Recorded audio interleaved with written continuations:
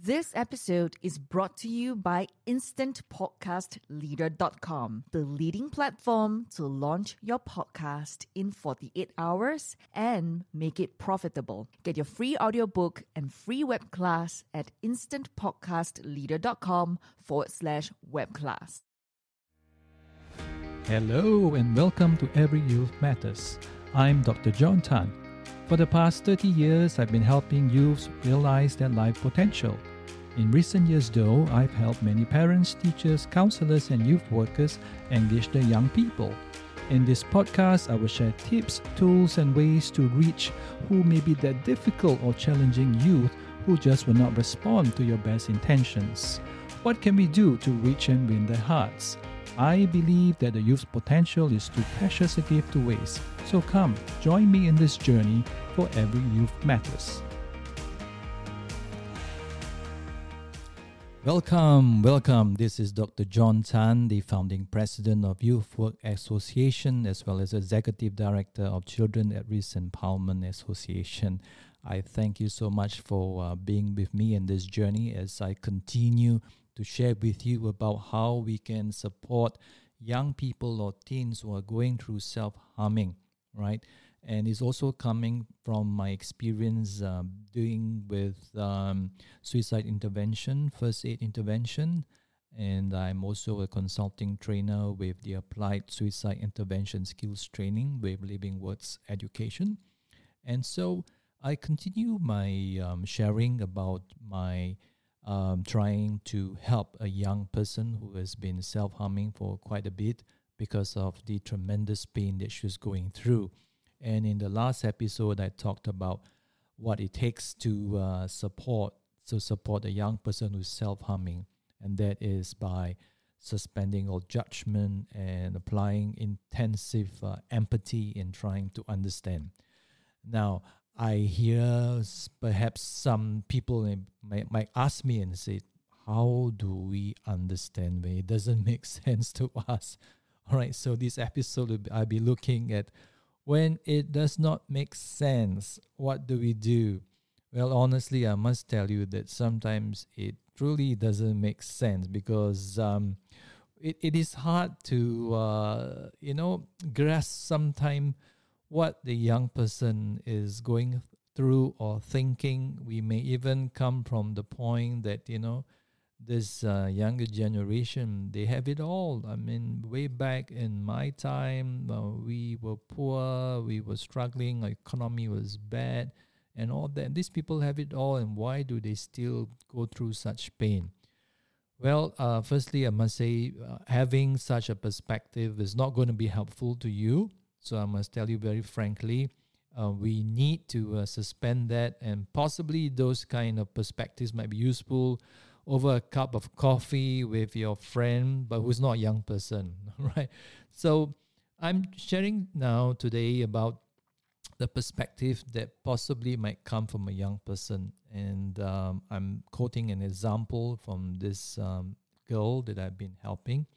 And she gave me access to look at her journal. And I am sharing this with you. Of course, I won't mention the name, but I want to share what she has also written. And there were a couple of pages in her diary, and in the midst of her going through intensive time of pain, this is what she wrote. She wrote this: "No, you don't know what it's like when nothing feels all right. You do not know what it's like to be like me, to be hurt, to feel lost, to be left out in the dark, to be kicked when you're down, to feel like you've been pushed around, to be on the edge of breaking down and no one's there to save you. No, you do not know what it's like." And then she signed off, "Welcome to my life." These are her cries. And possibly in response to someone or some people who probably told her, "We know what you're going through." And this perspective then It's from an adult who seems to know everything, who seems to be in control, who seems to, get it. But actually, for most part of it, we don't get it. We don't get it. And she continues in another page. She writes, "Do you feel like breaking down? Do you ever feel out of place, like somehow you just don't belong and no one understands you? Do you ever want to run away? Do you lock yourself in your room with the radio on, turn up so loud that no one hears you screaming?" And she scribbled very boldly in another page. She wrote this: "I self-harm. I drink. I steal. I smoke. I hurt myself. I do bad things because I'm hurting. I do bad things because I'm hurting."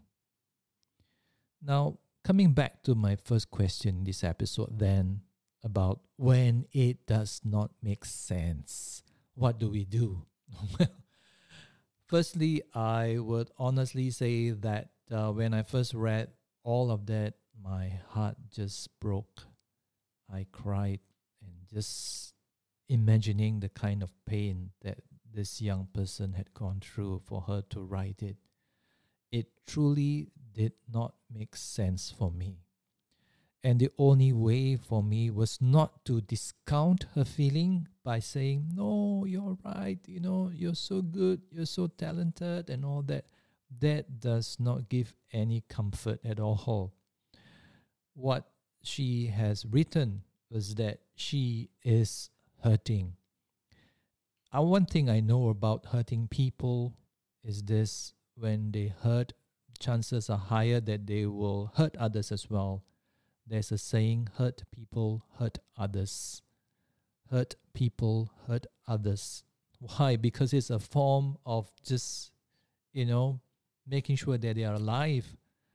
And she drew a picture of herself, and she put there "me," and one of her legs has been tied with an iron ball, and the iron ball says "past," and it's a chained iron ball.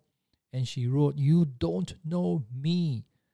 No one does, not even me." Wow. So coming from that perspective of this young person not knowing, all right, when will she be alive, because she had suicide ideation, but telling you that you don't know me, no one does, not even me.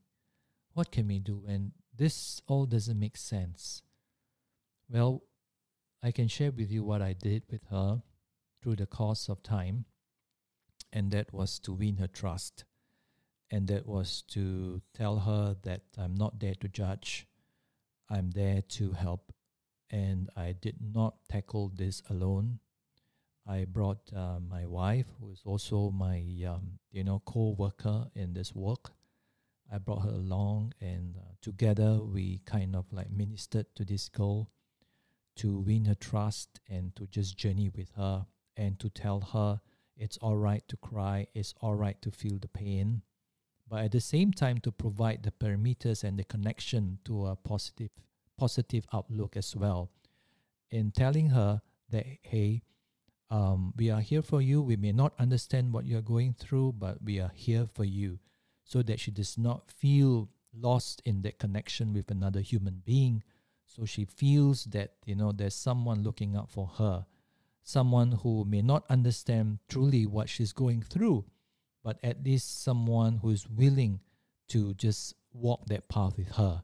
And so I would like to just, maybe give you this tips or advice, is that, as I mentioned before, never go through a journey of helping a troubled teen alone. Don't do it alone.